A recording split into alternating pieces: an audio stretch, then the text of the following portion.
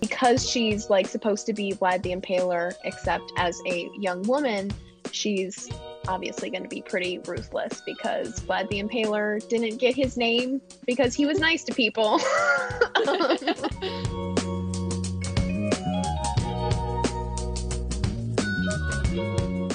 What do you guys think about when I say like anti-hero, anti-heroine to you? What are some characters that come to mind, some traits that come to mind? Just go for it. Well, for me, like the first, I guess it wasn't, because I went and pulled a bunch of books with like women villains and anti-heroines and stuff. And so really this wasn't the first book that I read that included that, but this is the one that always comes to my mind is The Young Elites. I don't know why I'm showing it, but here it is for Hannah and Jackie. Listeners, you can just imagine the cover. But The Young Elites by Marie Lu, because, and it was a long time ago that I read it. Hannah, did you read it? I haven't read it. I know what it is. Like I know that in terms of anti-heroines, I forget what the main Adelina something. Yeah, Adelina. Okay, because I know that she's pretty like big, like she's a big character when people talk about anti-heroines. Yeah. And Jackie, did you read it? I have not. I feel like I need to do like Wendy fantasy because I feel like that's higher fantasy than what I'm like familiar with. Because I read like urban fantasy. We talked about this on another episode, but like I need to read more like adventure. Like I feel like you read a lot of like adventure at sea, and like that's what you like to write. Yes, and I feel like that's action adventure stuff. To dive into. Yeah, well, if you want book recs, these are some good ones though, the ones I brought out to talk about today. But yeah, so this one, I actually didn't really like this book. So this one maybe isn't the best recommendation, but it definitely does fit with anti-heroine because Adelina becomes more of a villain in it. Really, I'm doing a terrible job at this because it was so long ago that I read it, but I know that that's what I think of when I think of an anti-heroine.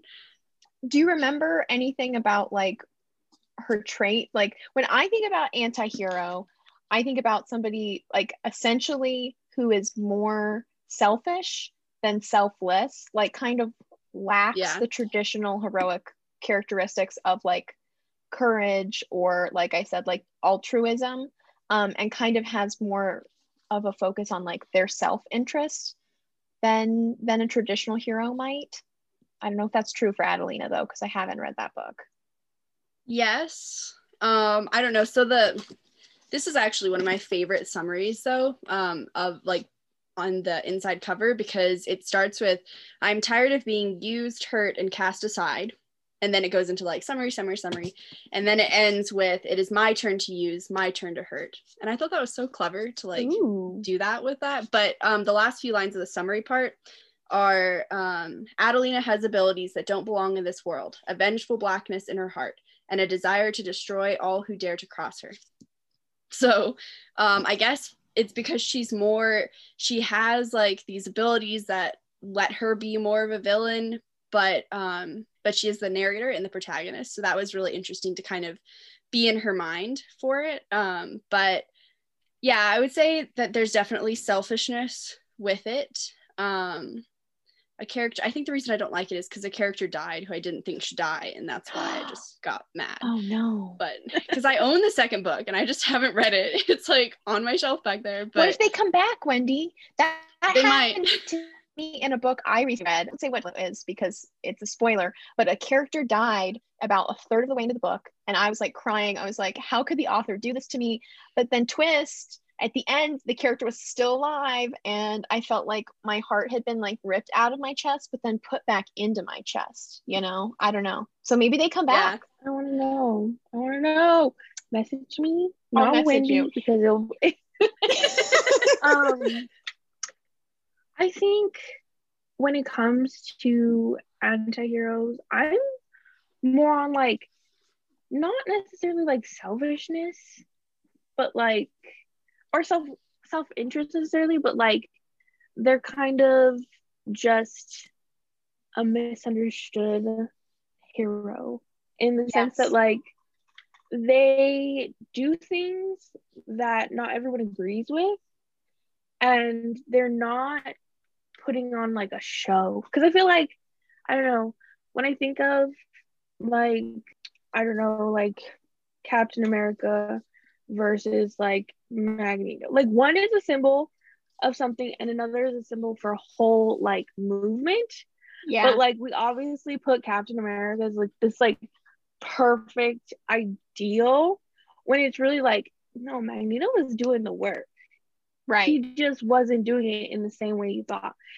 And like I love the idea that like Professor X and Magneto are pulled from like two very famous figures, Malcolm X and Martin Luther King Jr., where it's like they had two very different ways of going about things, but like some people hold them in higher regard than the other. And I just think like it's all about values and like how far you're willing to go for those values. And for me, a good anti-hero story that I love is like revenge. And I don't know if you guys have seen like the trailer or anything for Promising Young Woman, but I watched the movie. So I need to watch it. Like I've been watching videos about that movie literally every day, all day, because I'm just very upset with the ending. And you watched it. Like, I thought you hadn't seen it yet. Okay. I haven't seen it, but I know the ending because I love spoilers, because it makes me go into whatever it is that much more like analytical, because I'm like, okay, how do we get there? Right. But yeah, like a good revenge plot is just so tasty to me. Yes.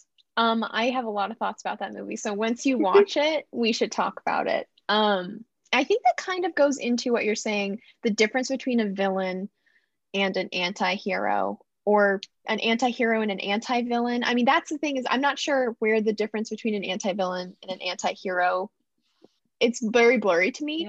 But like an anti-hero, I think may have like quote justifiable motives for what they're doing, but the way they go about accomplishing it may be in an unsavory or unheroic way. Like they're not beyond torturing somebody, they're not beyond murdering somebody, they're not beyond, you know, they're willing to kind of go down a darker path to get their goals accomplished. Versus a villain, I feel like is just explicitly an evil motive. Like that's at least in my mind where the distinction comes in.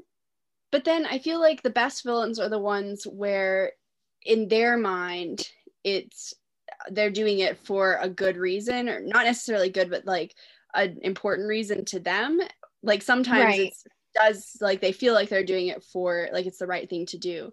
So then there's a gray line there as well. I think it's a case by case basis, because I think even if the villain thinks they're doing something good, if it's objectively evil, like genocide, then you can't like justify that. But if it's something like Jackie's talking about, where it's like somebody killed your family and you're going to kill all the people who got involved with that, then I feel like there's when you have the distinction between a villain and an anti-hero. But I agree with you, Wendy, that I think it is a case by case basis. I don't think you can make a general statement. So with that, exactly what you're saying with someone who killed the family, I'm going to bring in Lore, because this one is amazing for talking about anti-heroines versus anti-villains versus villains, with the characters of Lore and Athena, which I'm trying not to get too spoilery on it, but Lore, her family was killed, and so she spends a huge portion of the plot trying to get revenge for their murders. And so she definitely falls more into that category of anti-heroine, I would say. Whereas Athena, her motives are kind of more gray throughout. So she maybe falls more into that anti-villain one, but I don't know. That's a really good one, and Alexandra Bracken does a great job of like weaving everything through, and you really get in their minds and understand where they're coming from with it. So I definitely recommend Lore. If you haven't read it, Jackie, you should read it. That's a really good one. but yeah, that's one that I definitely want to talk about in regards to this question. She makes a lot of tough choices in that book for sure. Yeah. Where it's like choosing the lesser of two evils essentially, which is what makes her character so interesting in lore. Yeah, no, for sure. I think too, that reminded me of obviously I'm like looking at my list and I'm like, a lot of these characters, like they're the reason why they're morally gray is because their family was like murdered. So maybe I have like a thing for like revenge. But also Antigone from Fireborn by Rosario Munda, which I just read. It's really good. And the sequel just came out. But her family it's like set in this world where wealthy dragon riding families used to kind of rule over everyone else, and they like used their dragons to oppress lower born communities until like a revolution dethroned and massacred them. And so now there's like this new regime that's kind of come up in this country, where regardless of social status you can test to become a dragon rider in their kind of like military, I guess. But anyways, so Antigone, or Annie is her nickname, she's a serf, and her low-born family was killed by dragonfire when she was a young girl. But she was actually able to test into like their dragon riding academy, their dragon riding fleet, and kind of has to like work her way up, I guess, and make a lot of iffy decisions about what she's willing to do to protect her country or what she's willing to sacrifice for the greater good.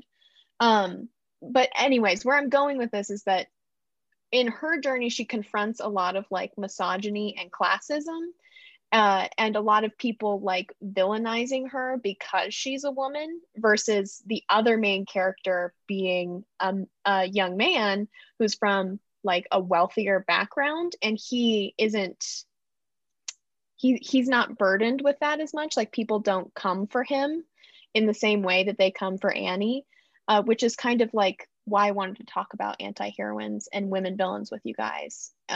Like, do women have to be likable in stories, I guess? No. I feel like women just have that expectation of being like the mothers and the nurturers and the lovers and whatever. And so I don't know, when you were saying that, I was thinking of Korra versus Aang and how like we embrace Aang for all that he is. But like, even me, I give Korra such a hard time. But I think my problem with her is not her being a woman necessarily. It's the fact that she is so powerful and she has no emotions until like season 4, season 3, season 4, where they don't like, the writers don't know how to write characters that are women. And I'm just like, who wrote Katara? Because she has an arc and she has emotions and she gets to be the nurturer, but she also gets to be powerful and she trains herself. And it just like, comparing the two characters is like very bad of me to do. But it's like the way that Korra is written is just so bad. And I feel like she deserves more, but I need her to be written from a real perspective. Also, the point about like giving women trauma so they are more likable or they have a reasoning to do something to become the powerful character, like Katara. Like their whole family has to be killed, or they have to be raped, or they have to be attacked, or something has happened to them. So they go from whoever they are to an even better version of themselves. But then they lose like a sense of who they are, if that makes sense. And I watched this great video from this YouTube channel, The Take. They discuss all of this and like how to bring nuance to a character, especially a female character who has that sense of wanting revenge without stripping them of like everything else. And it's just so good. Sorry to go on an Avatar rant, Wendy. I know you. No, it's okay. It was interesting. I was listening. No, but I agree with you, Jackie. And it's also like the difference, like I was saying before we started recording, like between Revenge Katara and Zuko, and the way that I still feel like she could have had more of an arc with her mom and the trauma of her mother's death. Um, versus like she practically only gets one episode that's really focused on that, versus like Zuko gets, and I love Zuko, but he gets 3 seasons to go on that emotional journey of his shame and his trauma with his family, and Katara only gets kind of like one episode to really heal from that. And I feel like even she could have had like a bigger arc in that sense. Sorry, I got distracted. I was No, like it's looking okay. at this one to see like, is there actually a female villain in this one? The answer is yes, but then it's one of my favorite books, so I got distracted reading. Okay. Well, okay, so then I have a question for you guys, because I could not come up with any women villains that, so Wendy, take it away with the ones that you have. Okay. So I don't know where to start. I'll start with Raybear, I guess. Because this one kind of has that anti-villain almost, which I still don't fully understand what that means. So I guess I'm kind of just throwing that word around. But the premise with this is that Terasai, I'm not entirely sure how to pronounce her name, but she is raised by this woman called the Lady, who's her mother, and raised is a relative term there because she rarely is ever in her company. She doesn't really get to spend any time at all with her. And that's one of the reasons, because it's told from her perspective, that's one of the reasons that the Lady is kind of villainized a little bit, is because she isn't that nurturing figure so much, which is an interesting way to kind of look at that. But the whole kind of kingdom fears her. And as we learn more, it turns out it has to do with like her power and this kind of innate misogyny of this place. But anyway, so that's one that has a female villain, but it's also very complicated with it as we learn more and more and more about all of the different things. So that is one. The one I got distracted with was Legend, by Marie Lu again. So I guess Marie Lu is just like really good at writing these complex female characters. I guess I'm not I guess, because she is. I love her. She's one of my favorite authors. But if you haven't read the Legend series, you should totally read it. Absolutely one of my favorites. And in this one, because it's more of like a militarized dystopian, the female villain is this commander, and she's not so much a villain at the beginning, but we like learn more about her, and she really takes on that role because of more so what she believes in a little bit, but also just how the story is told and who the story is told, the perspective, because June and Day, the two protagonists, have very different views on life. So that one has a female villain in it as well. Do you want me to keep going? Yeah, I mean, what I wanted to ask you guys about, if this is just me like saying BS, or if you actually think there's any stock to this, and you guys can tell me if that's true or not, is like, I feel like with women villains in mainstream, obviously there's going to be exceptions to this, but they're often very like erotic or like sexual. Like their power is very much about like their sexual allure or how they seduce people. And then we compare them to like the more chaste, most likely female hero, and there's kind of like some internalized misogyny there about like women, like controlling women's sexuality. And I don't know, do you guys feel like that's true at all? Yes. Okay. Sort of, yes. Yeah. But for some reason, like, yes, I have seen that. I guess I haven't read it very much. I don't know, because these ones I pulled, no, none of these really have that arc with that. So that's interesting. But you're right. That's definitely a thing. Yeah. I don't know. Maybe I'm again read many female villains, so I'm like, I don't really know in terms of like books, but like across mediums, yes.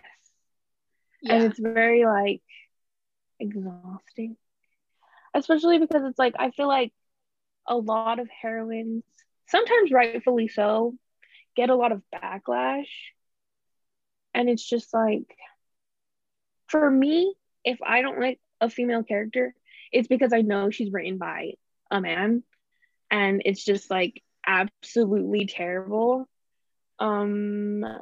Specifically, I'm forgetting her name. Captain Marvel.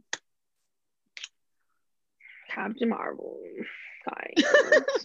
So many things. And if she was written by a woman, I want to know, why is she so dry? Why is she like this? Because my mom loves her, and I have an argument. I disagree with her because I agree with you, Jackie, that her character in the Marvel Cinematic Universe. I haven't read the comics, so I don't actually. Is she? I thought that is she just gender bent in the movie or in the comics as well? I have no idea. She's like what is it called when they like give like a female counterpart to an already existing male superhero? Is it just being a female counterpart? Because there's like Captain Marvel. No, it's like, you know how there's like Spider-Man and there's like Spider-Woman? She's like, yes, okay, the Captain Marvel. She took on the mantle after Captain Marvel like died or whatever happened to him.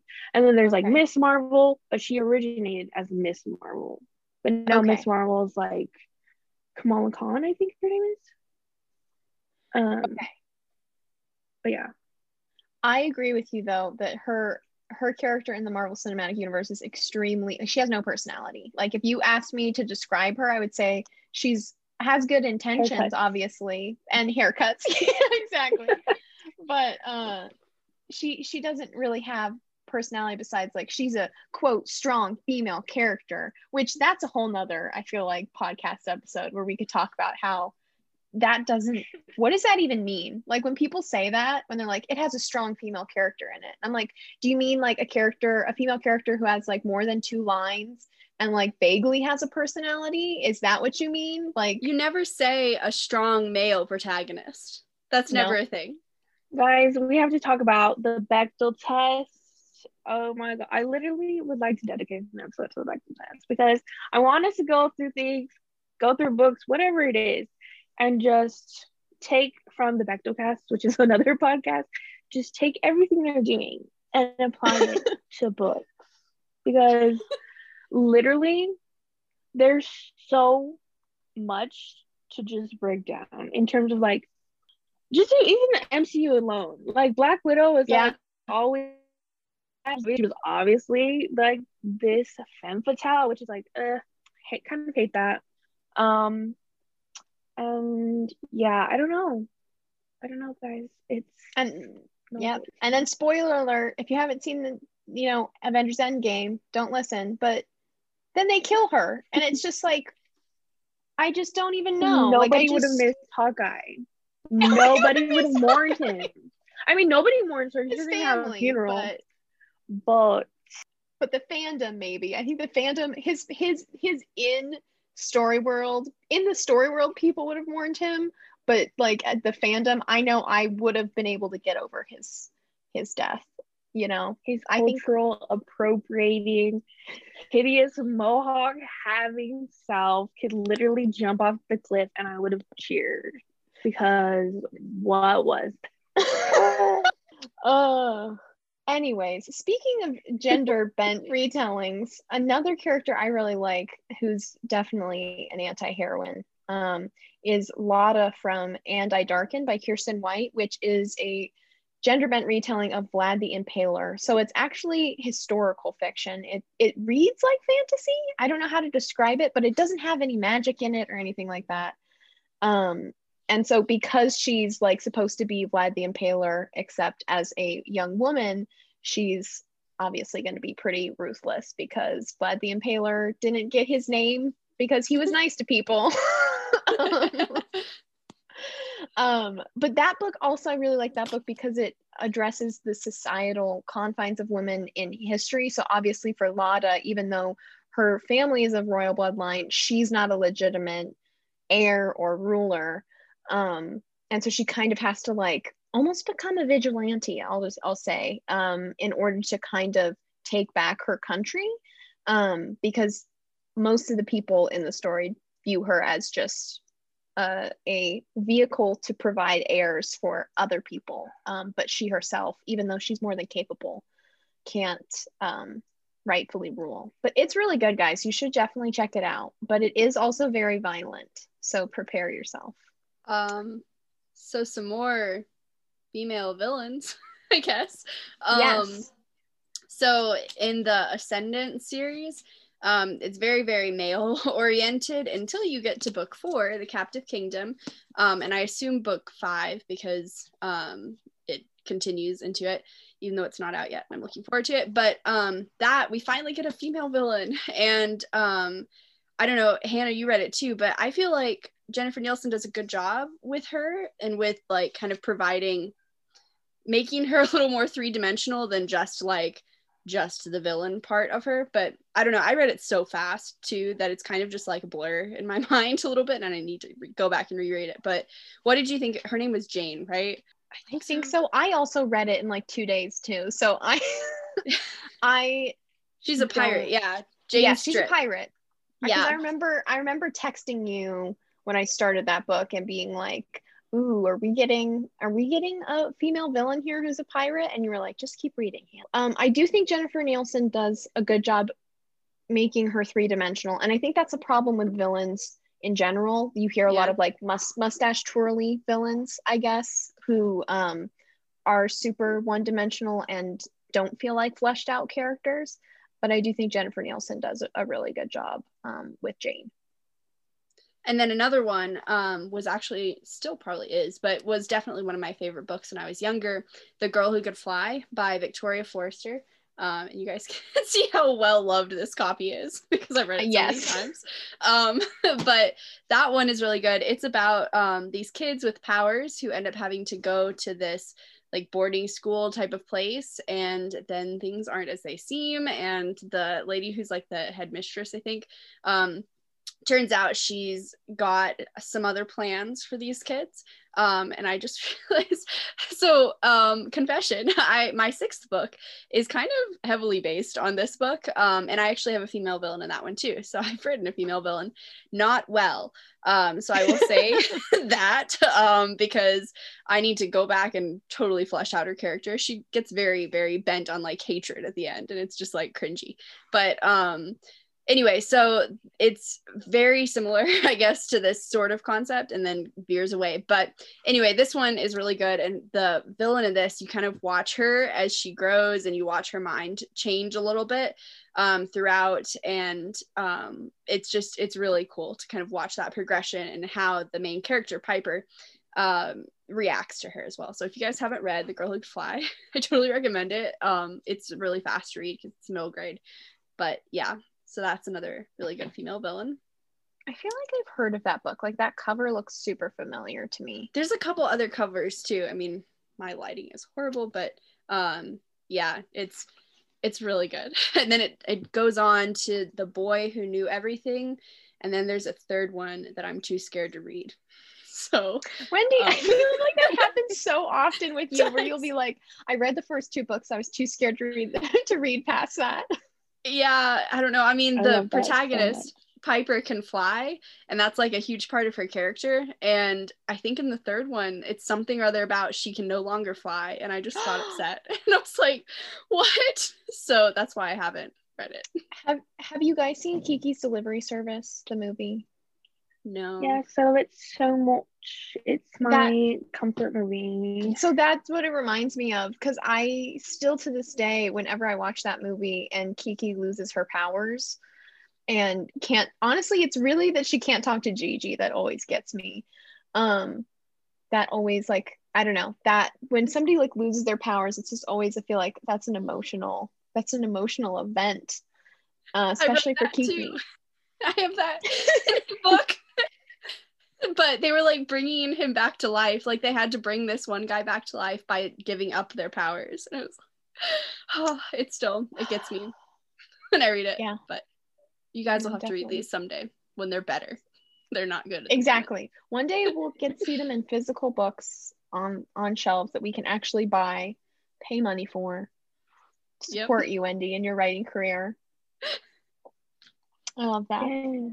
So another anti-heroine is in Nocturna by Maya Motain, and her name is Finn. I had to go back and look, which is not good, but she kind of has that thing where she's done a lot of terrible things in her life, like killing people, and so we get to find out more about her and watch her sort of redemption arc and watch her grow and learn in it. So she's definitely an anti-heroine, but I would say she starts out as an anti-heroine and then kind of becomes more of a heroine throughout, which is an interesting arc, and maybe kind of goes more again to that kind of idea of like, what do women have to be likable? Do they have to be good? Kind of. So I don't know, but I haven't read the second one, so I don't know what happens to her in that.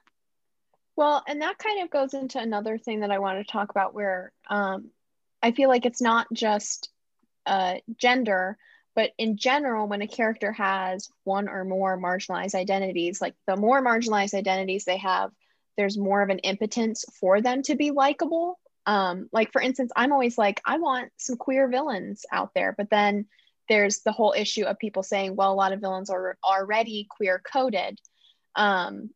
So there's like that problem of like, is that a stereotype? And it's like, well, if it's a queer writer writing the villain, then can't they write the kind of characters they want to? Can their characters be as messy or as like downright evil as they want to be? And so like the more marginalized identities that character has, I feel like there's more pressure for them to be, quote, good.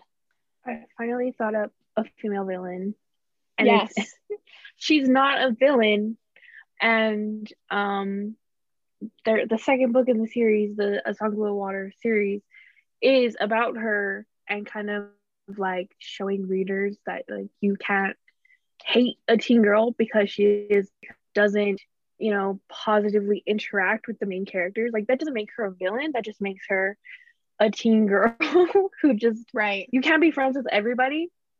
And I just thought it was so interesting that the author chose to write a whole book kind of like redeeming this character, because I didn't hate her character while reading it, the first book, but it was just like, she's the bully, she's whatever. And so I think it's really interesting how like in YA we have like mothers being villains, we have just regular teen girls being villains, and people will just be like, we hate them, yeah, they suck. Mm-hmm. And we'll just write them off. And I really like how in certain books, like if the mom is the villain, or if like there could be a whole conversation about like how stepmoms are like villainized, and like how we could partly owe that to Walt Disney, and just like his hatred for women, but that's another conversation. And I don't know where I was going with this, but just like how we can point to like other women in our lives being like villainous or competition or whatever. And even when like with the anti-heroines, I love when like a sour female interaction turns into like something like not sweet, but something where like they work together and like they complement each other. And yeah, I really like that. So I'm really looking forward to the second book. I think that shows you, because you mentioned this earlier, Jackie, about like the power of point of view and like how anti-heroes are really just misunderstood heroes, and it's because of like how we're seeing them. So I like that Bethany C. Morrow is like flipping the script and saying, you thought you knew this character, well, you just knew how this other person viewed them. So yeah, it definitely shows the power of point of view for sure. I think it's also good to point out like that whole kind of trope about like the popular girl being like a bully or something, or like the head cheerleader or things like that. And even though they're not villains necessarily in the same way as fantasy or something like that, it's still that idea behind it. I don't know where else I was going with that, but well, and I do think it's super like anti-feminine too, because usually those characters are hyper feminine in a lot of ways, like they're portrayed that way. Like I think of like, just because of I'm writing about it for school, but like Sharpay Evans, for instance, is like super hyper femme. And she's the main antagonist of the High School Musical trilogy. And so it definitely, when you compare her, and she's very ambitious, right? She likes the spotlight. She likes to be the one in charge. She's talented and she's not afraid to kind of tell other people that she's talented, versus Gabriella, who's very demure, who's very chaste, who, you know, kind of lets Troy make most decisions, I would say. I don't think Gabriella has a lot of agency as a character, in my opinion. And so you just see like the differences of like what kind of femininity is acceptable versus what kind do we often see vilified, which is like basically women who want power are often, you know, demonized. Yeah, the only times that Gabriella really has agency is when she leaves Troy, like in the first and the second one, which and then they just get back together. Yeah, her only plot revolves around a guy, so it's like, and Troy's, I mean, this goes all into like musical theater, like the structure of like musical theater, but I think that Troy is really, he's the protagonist. Like I really think it is more about Troy's story than it is about Gabriella's story, in terms of like it's him singing that causes all the issues, not Gabriella wanting to sing. It's more like she's just the catalyst for his story. Not to go on a High School Musical tangent, but oh my god, there's so much to say about everything. Okay, so to start, why does Gabriella have, what is it? She's a freaky math genius. Like, why does she have that as like a bad thing? Like, oh my gosh, you're so smart and you're going to what, Stanford? Like, oh, poor you.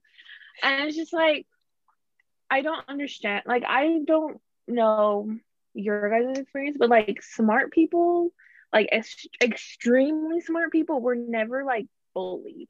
What are you talking about? Like, who's gonna make fun of how genius you are? Like, and the whole hyper femininity thing is like, yes, because like even if you like took that away from her, that being a part of her character is so much of what makes me love her more, because we don't really get enough of that, in the sense that like the whole idea of like you have to be a Gabriella to like make it, whereas like Sharpay is the one, you know, is just, she's gonna be okay because she lets everything just brush off her shoulder. What irritates me about how they treat Sharpay is I'm trying to think about it through her point of view. So she's been like working her butt off in East High's drama department for basically her entire life, right? So it's not like she's lazy or doesn't have talent. Like she genuinely does. And then out of nowhere comes this random girl who doesn't have singing experience and is basically just doing this to hang out with Troy Bolton. And they end up displacing her for essentially the rest of her high school career. Like, no offense to Troy and Gabriella, but I would be angry if I was Sharpay, like rightfully so. I'd be like, you guys don't even like musical theater. You just started doing it. Like, I've been doing this for 10 years.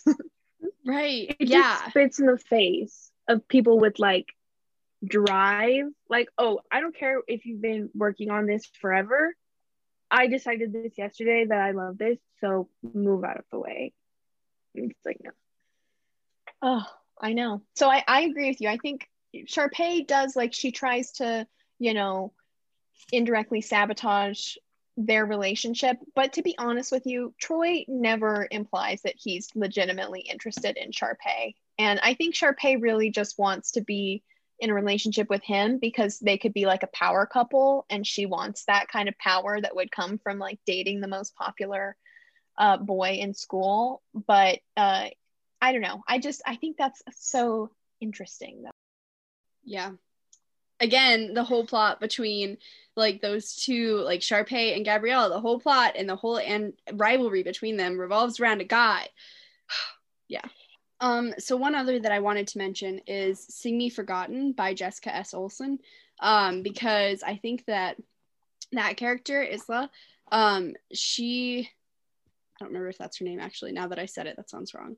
Well, whatever, the protagonist, she is very, like, just really embodies that idea of an anti-heroine, because it's a gender bent retelling of the Phantom of the Opera, and so she's the Phantom in this one, and her arc, she just gets more and more like villainous as she goes in her mind. She starts out where it's very like, oh, okay, even though she's got these horrible weird powers and stuff, like she's basically normal, and very like demure and stuff. And then as she goes and she learns more and more and more, like her arc is kind of, I guess, the reverse of a redemption arc almost. So she's just really, really cool. It's I just loved reading about her and following, and it's in her mind too. So it's just really cool to just like go on that journey with her. So I definitely recommend that one as well. Phantom of the Opera is an interesting example because I feel like the Phantom himself is very romanticized. Like that story where she's like choosing between Raoul and the Phantom being kind of this very alluring, very obviously morally gray character who I feel like is kind of glorified, even though he does like kill people, and he's kind of obsessive and possessive over Christine.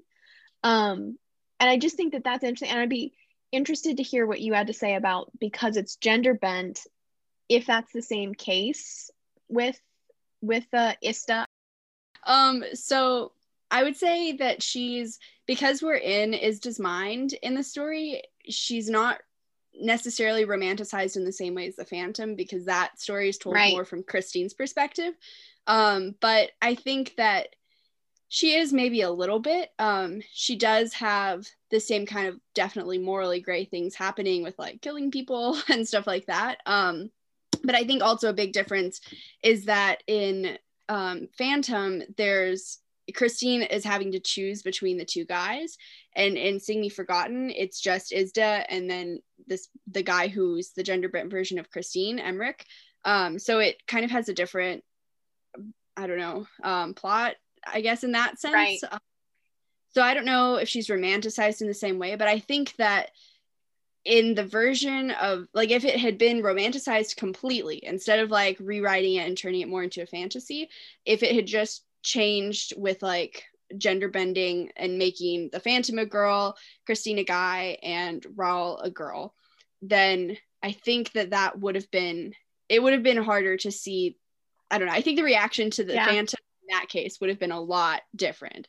But in this one, I don't think it's quite like that, just because it is from her perspective. I don't know if that made any sense. No, I think it does. No, it does. Okay. Totally. I forgot what else we were talking about. Me too, honestly.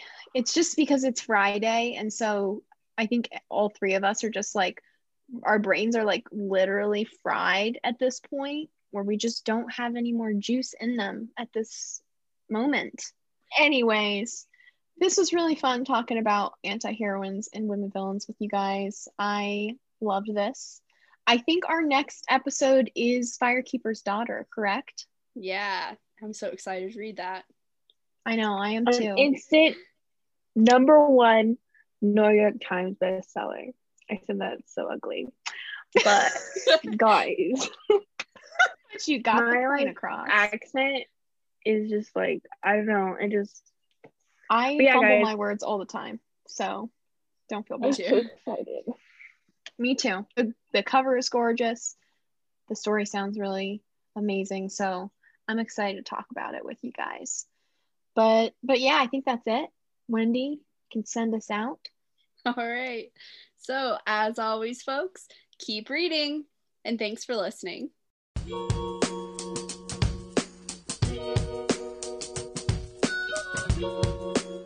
The Pine Reads podcast is hosted and produced by Wendy Waltrip, Jackie Balbastro, and Hannah Miller.